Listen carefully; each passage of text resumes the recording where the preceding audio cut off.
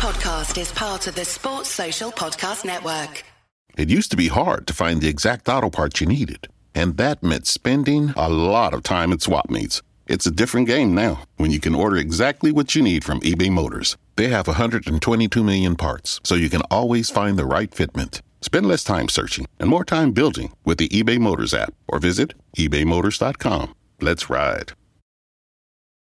It's time for another one of our weekend previews here on the Blue Room. Hope everybody's looking forward to the game against Arsenal on Saturday. Feels like a great opportunity for the Toffees to continue their great run of form and to get one over on one of the traditional Sky Six who are really struggling at the moment, aren't they? Well, Elliot, in this week, I spoke to James Benge from CBS Sports all about the Gunners and what everything can expect from them this weekend. Of course, we spoke about Mikel Arteta and his situation at the club at the moment. The redundancies that were made earlier in the season as well, and whether that's had any issue or any impact on the lack of feel-good factor with the football club. And just spoke about the team in general and why they've been struggling so much as of late. It was really interesting to get James's thoughts on all those things. If you want to hear this in full, it's patreon.com/the Blue Room Extra. The link to the show in full is in your description here. And just a reminder, if you want multiple Everton shows every single day, building up to and reflecting on all our games over the festive period and into the new year, you can get them here on the Blue Room Extra. So it's patreon.com/the Blue Room Extra. If not, enjoy this segment and we'll speak to you again soon here on your usual feeds. It's hard to know where to start, really, and I've got a load of questions written down here. It's difficult to pinpoint anywhere, but I think the first thing I'll probably say is that you must be so surprised by the way this has gone, because it looked like Arsenal were on the up and up at the end of last season. Yeah, it's really come from nowhere. I think even though, no one wanted to get carried away with how Arsenal ended the season, and it's hard not to when you win the FA Cup and then you come back in a few weeks and win the Community Shield. I think people sort of knew that it wasn't, this wasn't a title contender. This was a team that would, do well to get in the top four. But no one thought they would be 15th. And even a few weeks into the season, there had been a few difficult results. But before the loss to Aston Villa, I kind of thought this Arsenal team were absolutely fine. They'd definitely be there or thereabouts for a top four finish. And, almost in the space of a few weeks, the wheels have come off the season completely. We're talking about relegation. I don't think it's ever going to come to that. But, it's a more serious conversation now, relegation, than a Champions League finish, that's for sure. And you mentioned that Villa game. One of the questions I was going to ask you is was there a particular point in a match or a match or a moment where you thought this isn't quite going the way we thought it was? Was it that Villa game where Villa sort of just rocked up and ran the show a little bit at the Emirates? Yeah, it was absolutely that. Even then, I thought that was just a freak result. I would probably say I only really started getting worried about halfway through the Spurs game in the North London derby, just from an Arsenal perspective, perhaps even a bit of the Wolves game. But even then, you could kind of put that down as a bit of a wobble. The Spurs game, I thought the issue was Arsenal looked completely devoid of ideas. They had no idea how to beat this team in front of them, and they didn't seem to have a plan, an identity, a way of creating goals beyond lobbing in crosses. And I think that's been Arsenal's real problem of late. Has been they just don't know how to find the net. There have been a couple of moments since as well where things that they used to do so well. They used to invite the press from opposing teams, and this happened against Burnley at the weekend.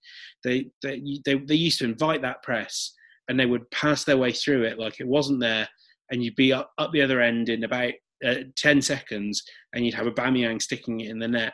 And those things they used to do so well, they looked like a team that couldn't even imagine doing them again. They had no idea how to find their way towards goal, no idea how to pass or run past a defender or an opponent. And it just looked like it was really devoid of confidence and belief and creativity and spark. And, pretty much since that Spurs defeat, I've been quite worried about what this might all mean for the club as a whole. Do you think that, you mentioned there about the playing out from the back, and I've seen a lot of videos towards the end of last season of, Arteta ball, etc., and the way in which the team invite that pressure on. They played through it in the red, and they get Aubameyang in, they get, Pepe and whoever's playing in the top end into those one-on-one positions where they can do the damage, and it seems to be working well. But do you sort of feel as though the playing that way and inviting that press and being aggressive off the ball yourself, when you implement it very early on in a managerial career, it can be a bit of a tightrope because it's still early. The manager's still learning what players you can trust, what players in a certain setup.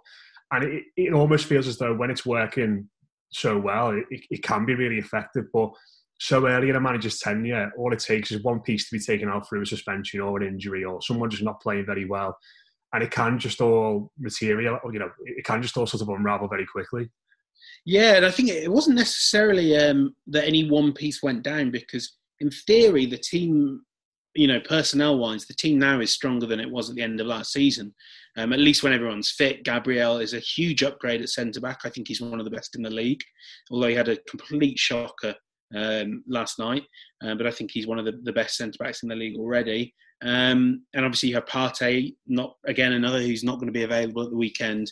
But, the dynamic player in midfield that they didn't have last season. I think what it was is Arteta had found a way of working with a 3-4-3 that had its flaws, like it had significant flaws. It was a bit dour sometimes if they couldn't break through the press. It was a little bit. It didn't bring the best out of Aubameyang, even though he scored. He wasn't getting in as many scoring opportunity positions, if you know what I mean. It was more a hot streak than him consistently finding the net. And so he kind of moved away from that, probably before the team was ready and probably before the team could make it work. So you now have a sort of back four that isn't really that solid defensively, hasn't really got any extra creativity in midfield because the midfield players aren't good enough, and it's all kind of reliant on Bukayo Saka.